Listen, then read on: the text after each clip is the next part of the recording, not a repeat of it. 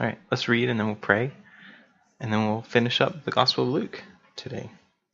Some good sections here for obvious reasons, but also some other things that are good. All right, Luke 24, beginning in verse 1. Now, on the first day of the week, very early in the morning, they and certain other women with them came to the tomb, bringing the spices which they had prepared. But they found the stone rolled away from the tomb. Then they went in and did not find the body of the Lord Jesus.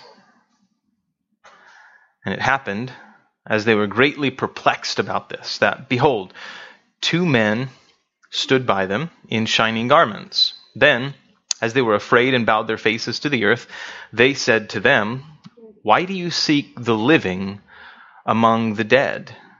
He is not here, but is risen. Remember how he spoke to you when he was in Galilee, saying, 'The Son of Man must be delivered into the hands of sinful men and be crucified, and the 3rd day rise again.'" And they remembered his words. Then they returned from the tomb and told all these things to the 11 and to all the rest. It was Mary Magdalene, Joanna, Mary the mother of James, and the other women with them who told these things to the apostles. And their words seemed to them like idle tales, and they did not believe them. But Peter arose and ran to the tomb. And stooping down, he saw the linen cloths lying by themselves. And he departed, marveling to himself at what had happened. Now behold, 2 of them were traveling that same day to a village called Emmaus, which was 7 miles from Jerusalem. And they talked together of all these things which had happened. So it was, while they conversed and reasoned, that Jesus himself drew near and went with them. But their eyes were restrained, so that they did not know him. And he said to them, "What kind of conversation is this that you have with one another as you walk and are sad?" Then the one whose name was Cleopas answered and said to him, "Are you the only stranger in Jerusalem? And have you not known the things which happened there in these days?" And he said to them, "What things?" So they said to him, "The things concerning Jesus of Nazareth, who was a prophet, mighty in deed and word before God and all the people. And how the chief priests and our rulers delivered him to be condemned to death and crucified him.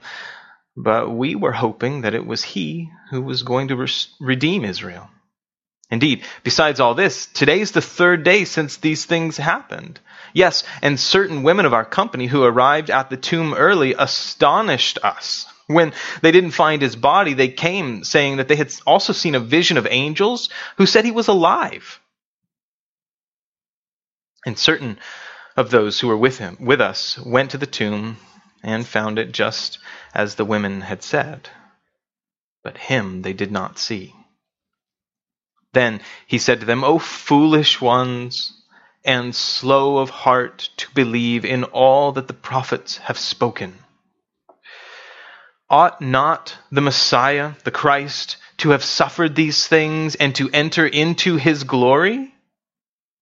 And beginning at Moses and all the prophets, he expounded to them in all the scriptures the things concerning himself. Then they drew near to the village where they were going, and he indicated that he would have gone farther. Farther. Right the first time.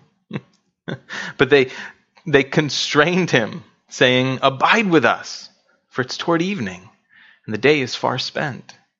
And he went in to stay with them. Now it came to pass, as he sat at the table with them, that he took bread, blessed, and broke it, and gave it to them. Then their eyes were opened, and they knew him, and he vanished from their sight.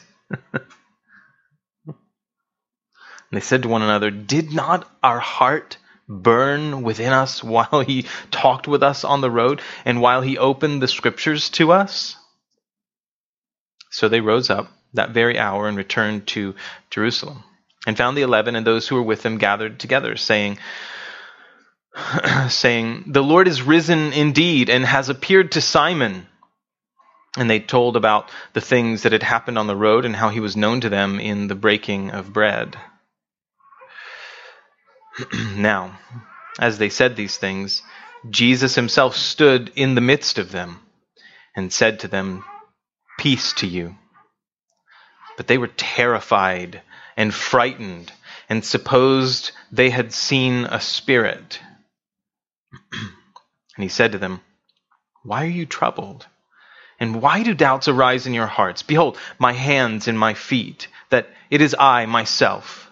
Handle me and see, for a spirit does not have flesh and bones, as you see I have." When he had said this, he showed them his hands and feet. But while they still did not believe for joy and marveled, he said to them, "Have you any food here?" So they gave him a piece of a broiled fish and some honeycomb, and he took it and ate in their presence. Then he said to them, "These are the words which I spoke to you while I was still with you, that all things must be fulfilled which were written in the law of Moses and the prophets and the Psalms concerning me." And he opened their understanding, that they might comprehend the Scriptures. Then he said to them, "Thus it is written, and thus it was necessary for the Messiah to suffer and to rise from the dead the third day, and that repentance and remission of sins should be preached in his name to all nations, beginning at Jerusalem, and you are witnesses of these things. Behold, I send the promise of my Father upon you, but tarry in the city of Jerusalem until you are endued with power from on high."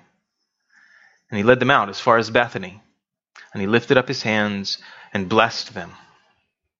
Now it came to pass, while he blessed them, that he was parted from them and carried up into heaven.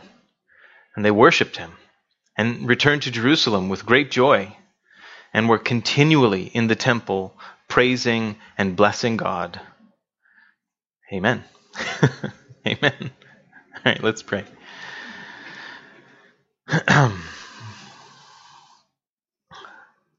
Father, I thank you so much for your word.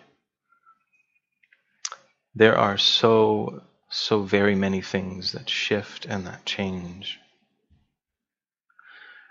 but you stay the same. And because you are the same forever, we are able to find surety and anchor for our souls, comfort and hope in what you have said. Because you are the same yesterday, today, and you will be forever. Lord, would you be that for us in a world that is very much like a tempestuous sea? Let us be those with sure footing, immovable, always abounding in the work of the Lord, knowing that the day is far spent, or the night is spent, Lord. The day is at hand.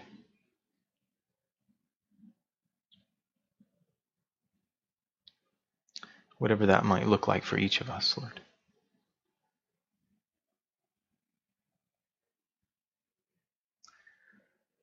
God, we need wisdom.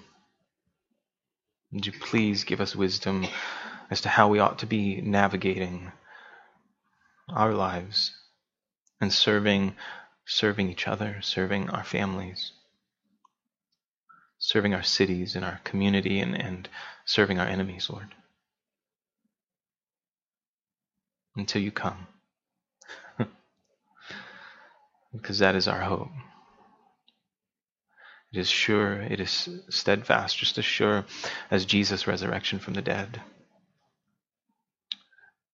So too is the surety of our resurrection from the dead and of the final establishment of our kingdom, of your kingdom, Lord, of us with you.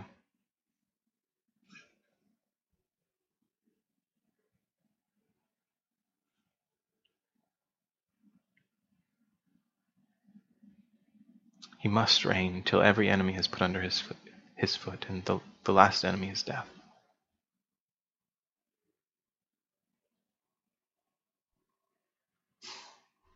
Lord, give us endurance. At times the days feel long. At others, they seem so short.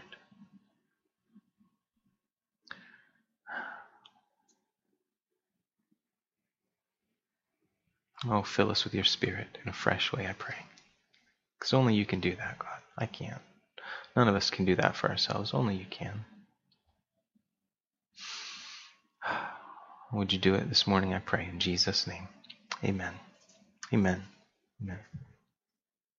All right, you guys, back up with me to the beginning here of our last little trek here in Luke's Gospel. All right, now on the first day of the week, very early in the morning, some people get very tied up with the days between Friday, Saturday, and Sunday, and Jesus' death and burial and resurrection. I used to fret over this a lot. I'm not bothered by it, not even in the slightest bit anymore. But I remember it being like a big deal, and when I was a kid, and trying to figure out if he was crucified on Friday, and he's in the tomb on Saturday, and he rose on Sunday. How is that 3 days? And how does that fulfill the 3 days and 3 nights? And, like in the Jonah in the belly of the whale and all that stuff. I'm not bothered by it.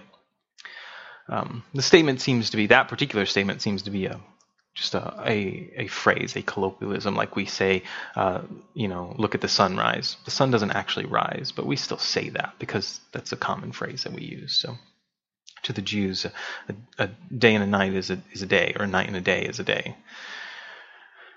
So, and any part of a day would be considered part of that day. I'm only bringing it up because those are things that I remember wrestling with when I was a teenager, and so I just want to at least broach that conversation. If you are interested in talking about it more, certainly reach out to me.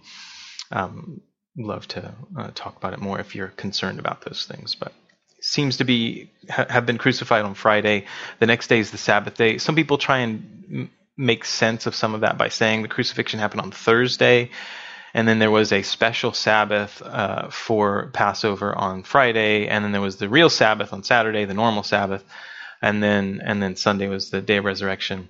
I think that's entirely unnecessary. And also it makes an assumption that isn't actually written in the text. The text, if you just plainly read it, the simplest sort of Occam's razor way of viewing it is that there was one Sabbath day.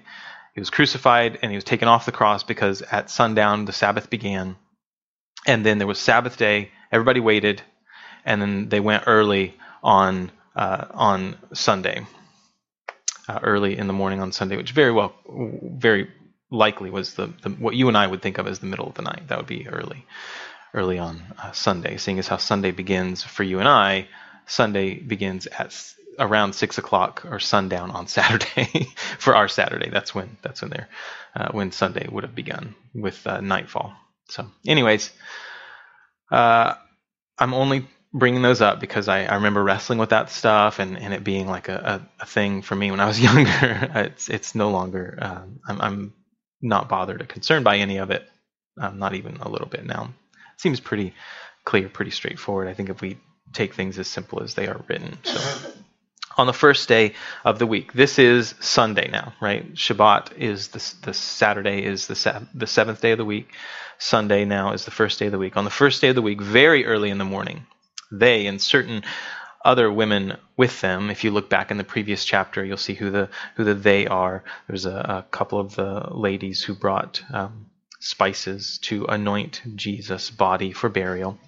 So they and certain other women with them came to the tomb bringing the spices which they had prepared, but they found the stone rolled away from the tomb. I suppose we could stop right there. Remember, some of the other gospel writers tell us that they were concerned. They were like, how are we going to roll the stone away? Whatever. But when they got there, they found the stone rolled away from the tomb. Then they went in and did not find the body of the Lord Jesus. So his body wasn't there. And it happened, as they were greatly perplexed about this, that, behold, 2 men stood by them in shining garments. Again, if you read some of the other, I want to mention to you, if you read some of the other accounts of this from the other gospel writers, you'll see some variations in the story that bring out interesting details, but all of them can certainly be worked together into the unified event written by various eyewitnesses, which I think is one of the most wonderful things about having different accounts of this event, or of these events rather. So they were greatly perplexed about this, that, behold, 2 men stood by them in shining garments. Then, as they were afraid and bowed their faces to the earth, what would you do?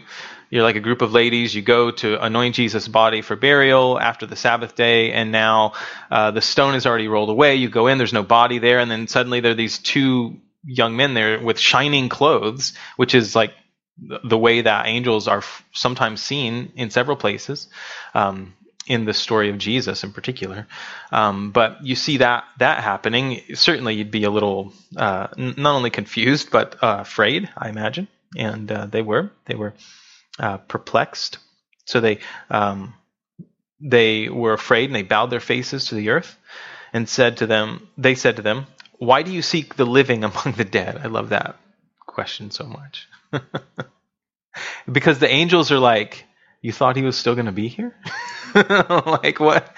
He told you he would rise again, and the angels are so matter of fact about it. And I love that. They're just like, why are you're looking for a living person, but you're here where the dead people are. Like, what's the deal with that? I love that because the angels just know. They know. Verse 6 says, he is not here, but is risen. Remember how he spoke to you when he was still in Galilee? It's like they're saying, he told you guys this, which is a couple of things. This tells me that maybe these angels were present whenever Jesus was doing ministry in Galilee. Or at least he communicated that to them, right? Or somebody communicated that to them, because they're sitting here talking to these ladies, and they're like, hey, he told you this was going to happen. What?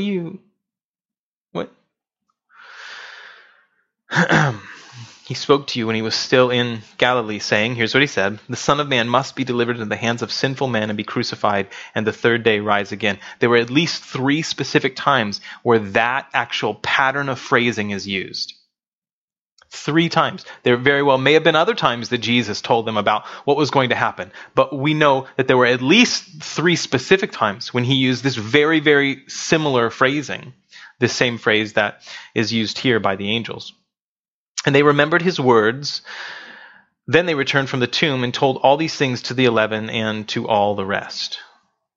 So they returned. They told it to everybody. Now Luke tells us in particular who was there. It was Mary Magdalene, Joanna, Mary the mother of James, and the other women with them who told these things to the apostles. And their words seemed to them like idle tales, and they did not believe them. Now that wouldn't have been uncommon, most likely, right? I mean, some of the things that we have been able to learn about the view and position of women in first century Palestine was not exactly, women were not held in what you and I might think of as high esteem at all. There were some of the teachers of the law who said it would be better for the words of the law to be burned than that they be delivered to a woman. So that's pretty high esteem. No, they did not hold women in very high esteem. Not only in this culture, if anyone thinks that was somehow relegated to this particular culture, I challenge you to study many ancient cultures. Certainly there are some where we find women having very high elevated statuses. There are some, but it was by no means the most common thing or the norm in most ancient societies. So And it was that same way in Israel. It's one of the things that's so wonderful about the story of Jesus is that he seems to particularly elevate the position and the honor given to woman.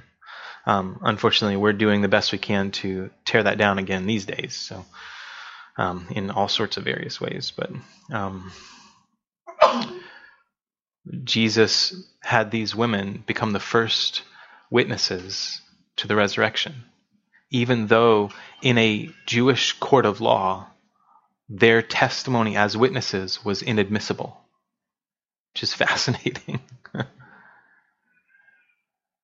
And even the disciples, when they heard this, the male disciples were like, I don't know.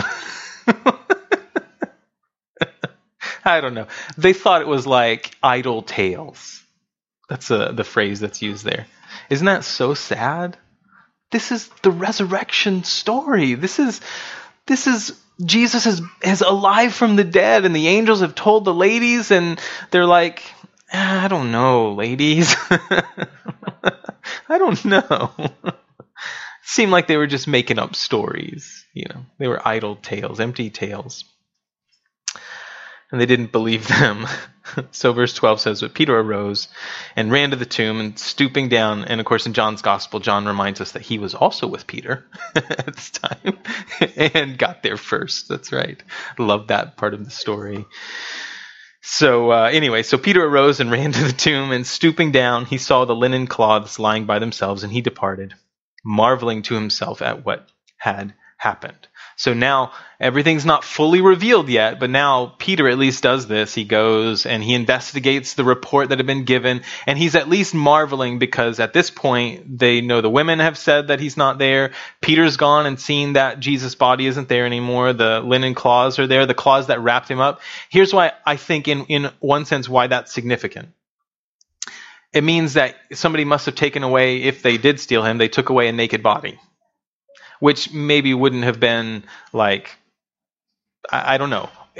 Here's the thing that I think is the other thing I think that goes with that is like, it seems like such an unnecessary step. If you're going to go through the process of stealing his body and you want to prove that that something happened, like I just take his body, you know what I mean? Just take it the way it is or whatever. So. But they found the linen cloths there lying by themselves, and he departed, marveling to himself at what had happened. Now, behold, two of the disciples, two of them were traveling that same day to a village called Emmaus, which was 7 miles from Jerusalem. And they talked together of all these things which had happened. So it was, while they conversed and reasoned, that Jesus himself drew near and went with them. But their eyes were restrained so that they did not know him. That's an active type of phrase. Their eyes were restrained, right? It's passive in the sense that it was something that happened to them, right? Their eyes were restrained. They didn't recognize him because they weren't allowed to recognize him yet. Do you see that? Their eyes were restrained so that they didn't know him. They didn't recognize who it was. And he said to them, I love this because it's so like, I don't know, it's just fascinating to me. Then the one whose name was Cleopas answered and said to him, are you the only stranger in Jerusalem? And have you not known the things which happened there in these days? They're amazed that this traveler leaving Jerusalem at this time doesn't know about what had happened. I guess I skipped reading verse 17, so let me go back. It is important. Read it.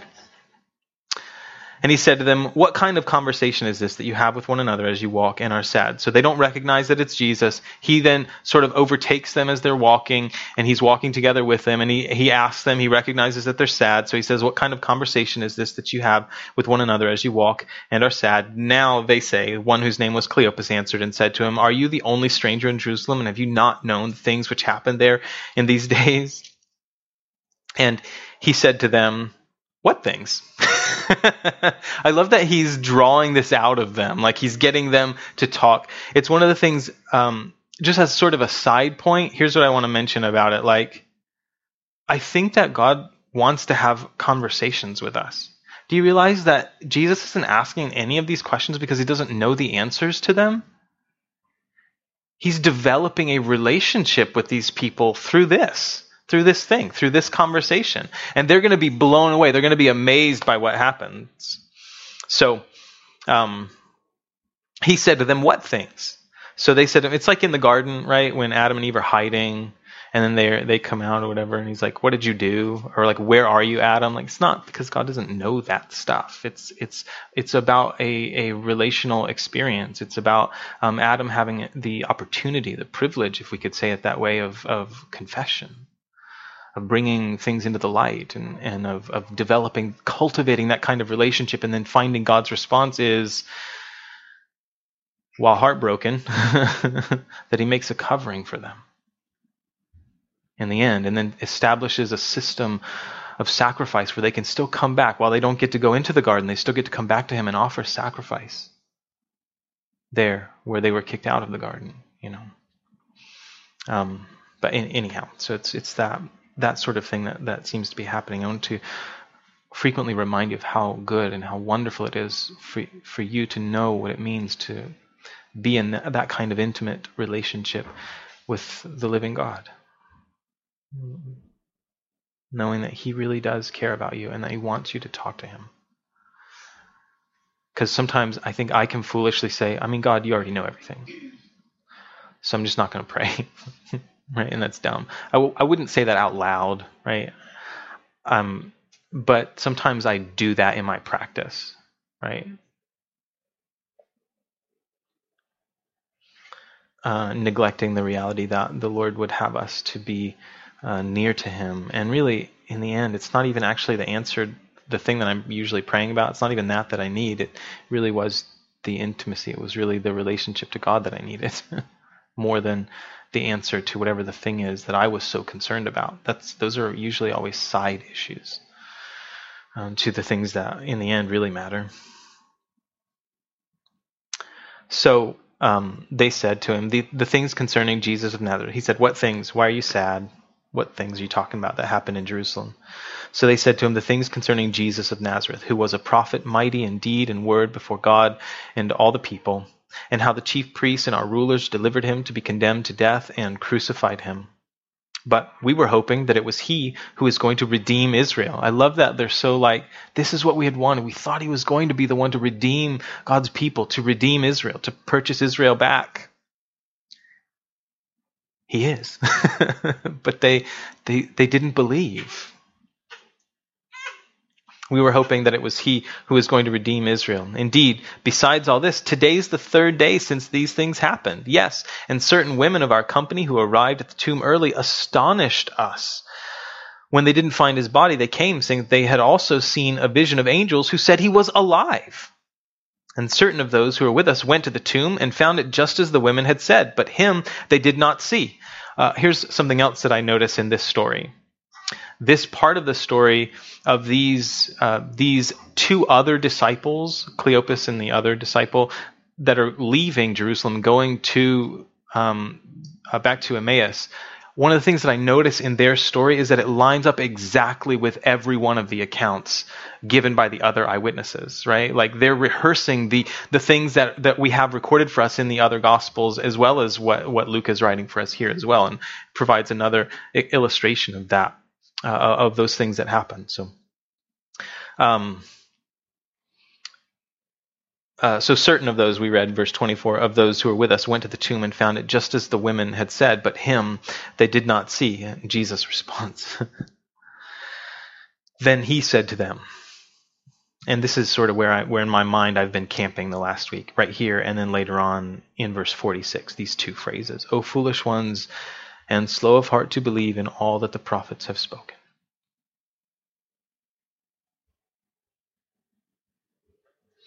Much of what I see on the internet when I come across people that are criticizing the scriptures or talking about how you shouldn't believe this or you shouldn't do that on all the different social media sites or wherever you find that stuff.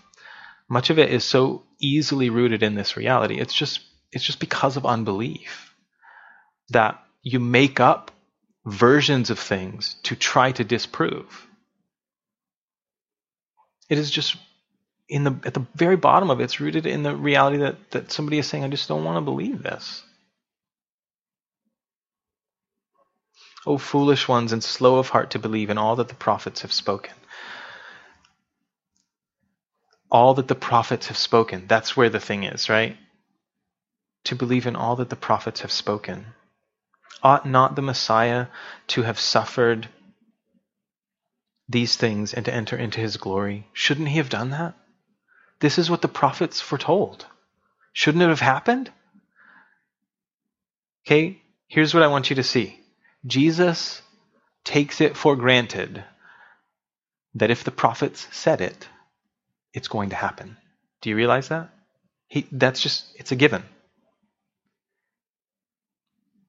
If God's prophets said it, it will happen. Unfortunately, too often we don't view the scriptures, the writings of the prophets, with that same kind of authority. But Jesus did. So when I come across people who are criticizing particular things about the scriptures or about the text itself, often in the end, it just comes down to this reality that you just don't believe it. Jesus took it for granted that if it was in the writings, that it must happen. And I want to make it clear to you that it is the writings, because Luke's going to make it clear too in just a minute here. We have this phrase used repeatedly in the New Testament, the scriptures, which is just it's a very generic phrase that means the writings. But every time it's used, it's to refer back to the writings of the prophets. Okay? And then we also find it used about some of the New Testament writings as well. We find Peter talking about some of Paul's writings in a very interesting way as well in the New Testament. So,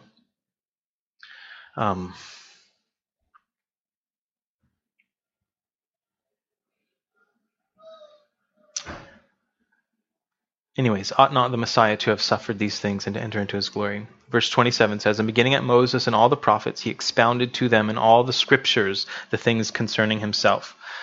What have the prophets said? Read the writings. Jesus expounded to them all the things where? In what? In the writings. In the scriptures. I know I'm laboring this, but I'm laboring it because I don't read my Bible enough, and neither do you. That's why I'm laboring it. And when I say enough, I don't mean to suggest that there's some standard that I could give you. All I mean to say is this. I think I could always read a little more. Hear a little more. Whoa, do we have to read? Well, I mean, not necessarily. Get you an audio version and listen if you want to listen. But spend time meditating on what has been written. On the writings. That's the scriptures. That phrase, the scriptures, literally is the writings. Okay? Also, what kind of Bible study would that have been?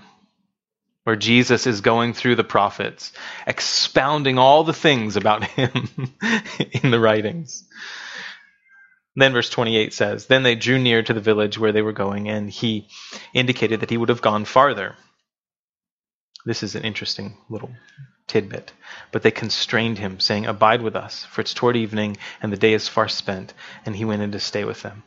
Hey, do you think sometimes that your prayers aren't helpful or that the Lord doesn't respond to them? I think this is fabulous. It says that Jesus indicated that he would have kept on going when they got to where they were going to camp. It's like Jesus all right, bye guys. And they're like, no, stay here with me. Stay here with us over the night. And you know what Jesus did? He responded to that. That is precious. Pray. Ask him. I don't know what he will do. You don't either. So ask. They constrained him, saying, "Abide with us, for it's toward evening, and the day is far spent." And he went in to stay with them. Now it came to pass, as he sat at the table with them, that he took bread, blessed, and broke it, and gave it to them. Then their eyes were open, and they knew him, and he vanished from their sight. This whole sequence is just fascinating. He took bread, he blessed and broke it, which is, by the way, that same phrase is the same phraseology used in the institution of the Lord's table, the Lord's Supper, communion. And Jesus said, "I won't do this again until I do it with you in the kingdom." I think that's interesting. And now he sits down with these disciples. He takes the bread and he breaks it. Hey, can spirits take bread and break it? Right? Because there's this real question, and there was eventually this real question of whether or not Jesus' resurrection was his actual body, or whether it was simply a spiritual type of event. There are some who've tried to say that, even from ancient times.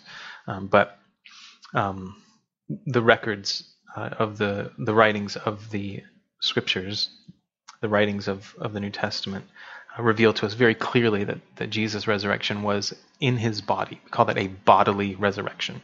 It was in a physical body that was able to be touched and able to touch other things, able to eat, able to do other things like that. He's going to make that point very clearly, because when the New Testament talks about our resurrection bodies, this becomes important. Our resurrection bodies are real, actual things, formed from what you and I bury in the ground. That is like a seed. But you don't plant the thing that actually grows. You plant the seed of that thing, and then what's supposed to grow from it grows.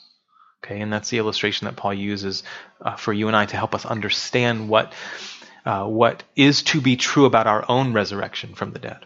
Okay, because it's rooted in, revealed by Jesus' resurrection from the dead. That's why he's called, and why his resurrection happens on the Feast of First Fruits, because he's the first fruits of those risen from the dead, which means he's the first, and then there are more to come later. First Fruits was the time when you offered the first part of the harvest before the rest of the harvest came later.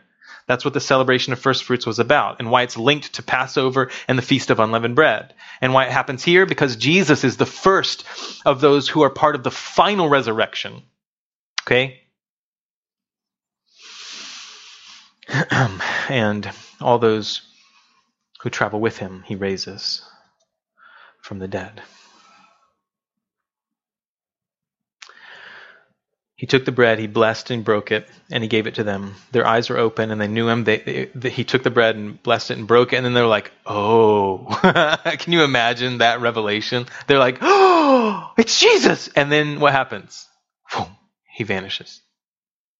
I think the wording is clear. He didn't get up and walk away. He just disappeared. Now, our physicists will have some interesting discoveries, I think, in the age of the kingdom, if we can say it that way. We do know that if we consider the actual amount of space in all of the particulate matter and elements that make up our bodies, it is exhaustive.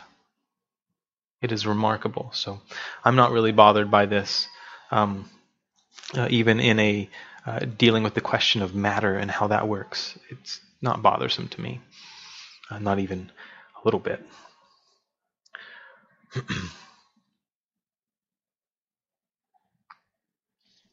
He vanished from their sight. And they, verse 32, they said to one another, "Did not our heart burn within us while he talked with us on the road, and while he opened the scriptures, the writings to us?" So they rose up that very hour and returned to Jerusalem, and found the 11, and those who were with them gathered together, saying, here's what they said now, verse 34, saying, "The Lord is risen indeed and has appeared to Simon." They found them gathered together, and they were saying that the Lord had appeared to Simon. "The Lord is risen indeed and has appeared to Simon." And they told about the things that had happened on the road and how he was known to them in the breaking of bread. I think it's interesting that they make the point of saying, that Luke makes the point of them saying that Jesus was known to them in the breaking of bread, because that's such a significant thing. Jesus had just had that dinner with them where he broke the bread, right? And it was such an important point that was made there. So there's another section of that, sort of that revealing of Jesus' resurrection. He's been revealed to Simon now. He's been revealed to the two disciples on the road to Emmaus. And now they're bringing back word to the larger group, to the broader group there as well. I do want to caution you. There is this idea that the Church of Jesus Christ of Latter-day Saints, which is not a Christian church. It is the Mormon church as we commonly know it, right? The Church of Jesus Christ of Latter-day Saints. One of the ways that they try to get people, and really it's an emotional manipulation. It is not rooted in logic. It is rooted in emotional appeal. When they say, consider the things, they'll tell you some theology of Mormon ideas, and then they'll say, ask God to give you the burning in the heart, right? And it's rooted in this text here. And they'll say, if you feel the burning in your heart, then you'll know that the things we've shared with you are true. And many people have been hooked by that line and brought into that cult group, as we know it, who deny the reality of the Trinity, and who deny therefore the actual godliness of Jesus in that sense, and his unity with the Father, and unity with the Spirit, and therefore a denial of truth, among other things. I'm not interested in belaboring the false theologies of Mormonism right now. If you're interested, I can certainly provide you some references if you're challenged by those things, interested in learning more about them so that you can respond. I can certainly set you up with some resources to do further study. But my goal here is to look at what our text actually says. And while this burning in the heart is true for them, there is no place anywhere ever at any time in the scriptures where this is ever appealed to, where it's ever said that you should look for this or try to get this or any of that. This seems to be, I hate to demystify it, seems to be them just saying, man, it felt nice. Like when he was speaking to us, it was like amazing. When he was revealing to us the things written about him in the prophets, it was good. Didn't let our hearts burn within us as he spoke to us, because they were so surprised. They didn't realize it was him. And then when he breaks the bread, they're like, oh.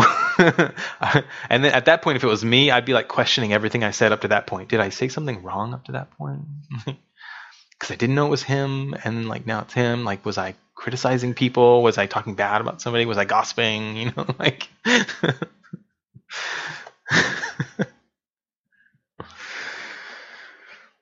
So they said, the Lord has risen indeed and has appeared to Simon. They told him, as we read, they told about all the things that had happened on the road and how he was known to them in the breaking of bread. Verse 36. Now, as they said these things, Jesus himself stood in the midst of them. So when they were on the road, Jesus breaks the bread and just disappears. Now they're back in Jerusalem with the other disciples, and they're like, hey, this happened to us. And he just vanished into thin air. And now while they're standing there telling the story, what happens? He appears out of thin air right there with them. He just shows up. As they said these things, Jesus himself stood in the midst of them and said to them, peace to you. But they were terrified and frightened, as you might imagine. This is one of the reasons why I know the other gospel writers make this clear as well. But another one of the reasons why I know that this is an appearance, this is a sudden appearance, is that they were terrified. Terrified and frightened, and supposed they had seen a spirit. That's not something you say when you see a person walk up to you, even if it's Jesus, right? They're like, we thought we saw a spirit because he just appeared. Now, verse 38, he said to them, why are you troubled? Like, well, Lord, you just appeared out of nowhere right in front of us, and we saw you die. Also, there's that. So I'm a smart aleck. My responses are very smart alecky sometimes. I hope I trust the Lord bears with me in that and has mercy on me. Why are you troubled? Why do doubts arise in your hearts? Behold my hands and my feet, that it is I myself. Oh, by the way, this is Jesus saying, look, I have the scars, right? The print of the nail in his hands, the print of the nail in his feet. the hole in his side where the spear went through his side. Jesus' resurrection body was his body. It had been changed, yes, but it was his body. Behold my hands and my feet, that it is I myself. Handle me and see. He's making it so clear, right? And Luke's recording this for us so that we know very clearly that this is not a spirit. This is not some apparition that they're seeing. This is an actual human body that they were able to touch. Behold my hands and my feet, that it is I myself. Handle me and see, for a spirit does not have flesh and bones as you see I have. When he had said this, he showed them his hands and feet. But while they still did not believe for joy and marveled, he said to them, have you any food here? I love this. They're like amazed and they're marveling and they're having a hard time wrapping their heads around this, as one might imagine, right? This is one of the things I love about these stories. It's not like even in the stories, it seems like if somebody wanted to make up these stories about Jesus and about his resurrection and stuff, it seems to me that you would give the heroes, at least the natural heroes of your stories, they would be the ones that didn't struggle with it. They'd be the ones that, yes, they believed and yes, they knew, right? But the fact that everybody has trouble believing it becomes for me more evidence that there's reality to what's being said here, because this makes so much sense. Yes, they would have had a hard time believing this. He's right in front of them, but it's still, we saw him die, they might say to themselves. We knew where his body was buried.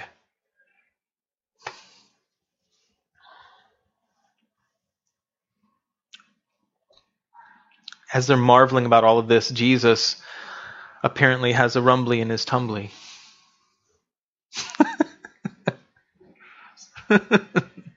It's an old one, right? You can throw some Winnie the Pooh at you. They're amazed at Jesus' resurrection. He's like, hey guys, I'm hungry. And of course, because it's a rumbly and the tumbly, they give him, as you might imagine, they give him a piece of broiled fish and some what now? Some honeycomb. Mm-hmm. Winnie the Pooh's not off. Getting his honey. They gave him a piece of broiled fish and some honeycomb, and he took it and ate it in their presence. Hey, stop right there. If our resurrection bodies are like his, and that is the promise given to us, we will get to still enjoy food in the kingdom. What is that even like? What does that even mean? What does that look like? They gave him a piece of bread, a broiled fish and some honeycomb, and he took it and ate it in their presence. Then he said to them, these are the words which I spoke to you while I was still with you, that all things must be fulfilled, which were written in the law of Moses and the prophets and the Psalms concerning me. Do you see how Jesus puts all three of those together? Moses, the prophets, and the Psalms. All things must be fulfilled that are written. Do you get this? I don't care what somebody comes along nowadays and says, well, we can't trust this, or well, we think this was written by 8 different people and not just by Moses, or we think this other thing. Listen, I don't care what any of those people say, and you know why? Because Jesus didn't believe that. And so I would just look at the text and say, I'm going to believe what Jesus believed because of who he is.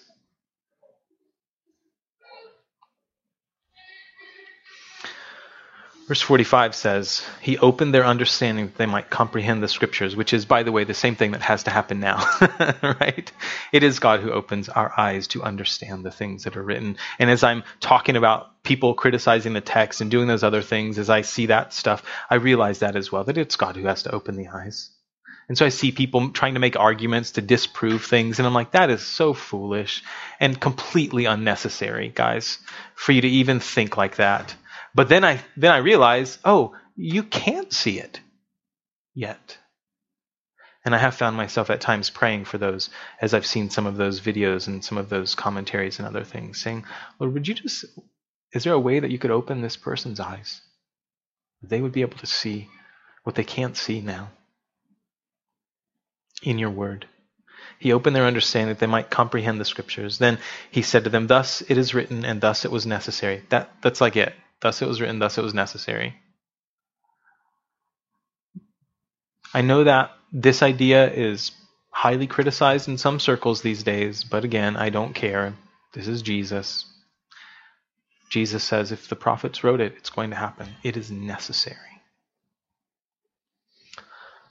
Thus it is written, and thus it was necessary, particularly for the Messiah to suffer and to rise from the dead the third day, and that repentance and remission of sins should be preached in his name to all nations, beginning at Jerusalem. Paul brings up this point when he writes to the church at Rome, when he says the gospel, the good news of Jesus, in the revelation of God's righteousness in the gospel, is to the Jew first and then to the Greek. It still is, always has been. God made very particular promises to Abraham, Isaac, and Jacob, and he keeps those. The good news of Jesus is to the Jew first, and then to all nations, to the Greek, to the Gentiles. And those who believe are grafted into this great position of God's blessing and of God's kingdom.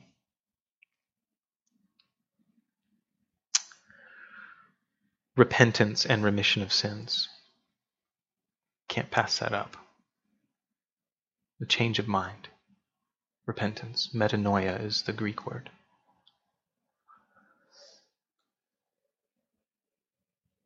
Jesus isn't telling us that if we just go to church, we'll have our best life now. He's telling us to change our minds. Our lives become conformed to his truth, not the other way around. He does not conform to ours. But the world would squeeze you into its mold, as one of the translations of Romans 12 says, right? Don't let the world squeeze you into its mold. It's an interesting translation, but I think it's appropriate for that text. Don't be conformed to the world, Romans 12:2 says.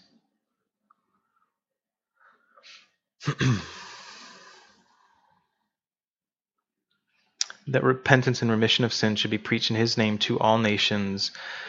This is still the way it is, guys. This is still what we're doing. In one way or another. And for many of us, one of the primary places that is to happen is in our homes, our spouses and our children. And yes, we have opportunities, other places and other times as well. We mustn't neglect that. We ought to use those opportunities and go out and, I dare say, make some of those opportunities. And pray for wisdom and how we can do that. Verse 48 says, and you are witnesses of these things. Behold, I send the promise of my Father upon you, but tarry in the city of Jerusalem until you are endued with power from on high. This is an idea that Luke now picks up in the book of Acts. This is how he begins the beginning of the book of Acts, is with the fulfillment of that promise. I send the promise of my Father upon you. Jesus told them that even though he was going to ascend, that he wouldn't leave them as orphans, that he would come to them. He said, I will send you another helper like me, comparable to me, who'll be with you. And then he finalized this section, if we can say it again, if I can say it that way. In the other Gospels, we see him saying, lo, I am with you even to the end of the age, because he sends his Spirit to be with them. You're not alone. You are not alone, dear Christian. The Lord is with you, and he will not leave you. You are his, and in some incredibly wonderful way, he is yours. For he has given himself for us and to us.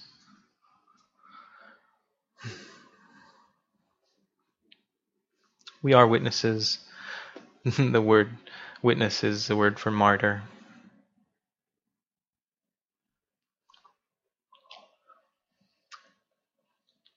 They were witnesses of these things. Jesus' death and burial and resurrection. And they went around, when we get to the book of Acts, we'll see that in a lot of detail. They went around telling people about this King Jesus raised from the dead. And many of them lost their lives for it. Not all of them, but many did. But they didn't really lose their life. Remember, Jesus said, if you lose your life for my sake, you what? You find it. But if you seek to find your life, you'll lose it. That is, if you seek to find it apart from him, you'll lose it.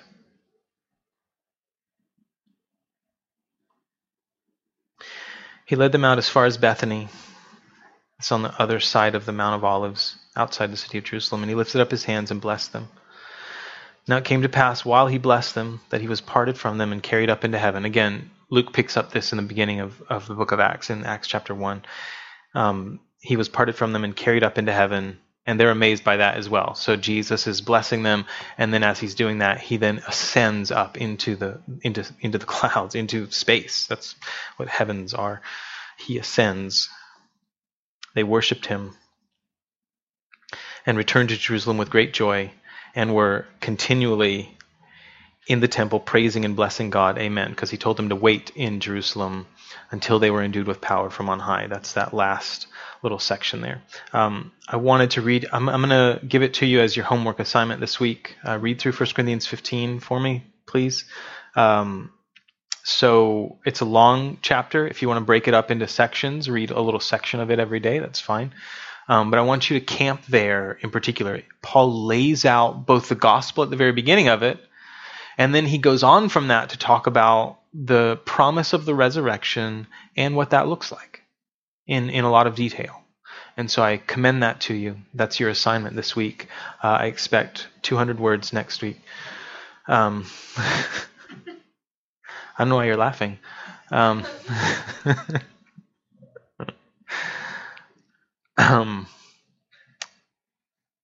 That's Luke, guys. Collected together. Luke traveled with the Apostle Paul. He was a doctor who was familiar with many of the apostles and others. He purposefully gathered eyewitness accounts in order to compile, in order to put together the things that he wrote. And that's the first part of what he wrote for us. That is collected, that we have passed to us through history. The second part is the book of Acts. We'll get there shortly. Next week, we'll go ahead and start John next week, because it'll only take us should only take us about 5 months or so to make it through John's gospel. There are a few sections in Acts, when we get to Acts, that we should be able to go through a couple chapters at a time. There's a couple of very fast-paced sections, so we should be able to go through a couple of those a little bit faster as we get to Acts. But guys, we've gone through, if you've been with us now for a couple of years, we've gone through the synoptic gospels, the gospels that are the most similar, right? Matthew, Mark, and Luke. Now, when we get to John, we'll realize how very different John's writing was. John brings out many things that were not brought out by Matthew, Mark, and Luke. So I think that's helpful and important for us in our traveling together with Jesus. So if there are any questions? Well, guys, the Lord bless you and keep you, protect you. The Lord make his face shine on you and be gracious with you. The Lord lift up his countenance, his smile on you, and give you peace, you guys. Love you very much. Thank you for your kindness to me. You guys are dismissed or not, or just hang out and pray and be friends. Just be friends. Hard to do. Right.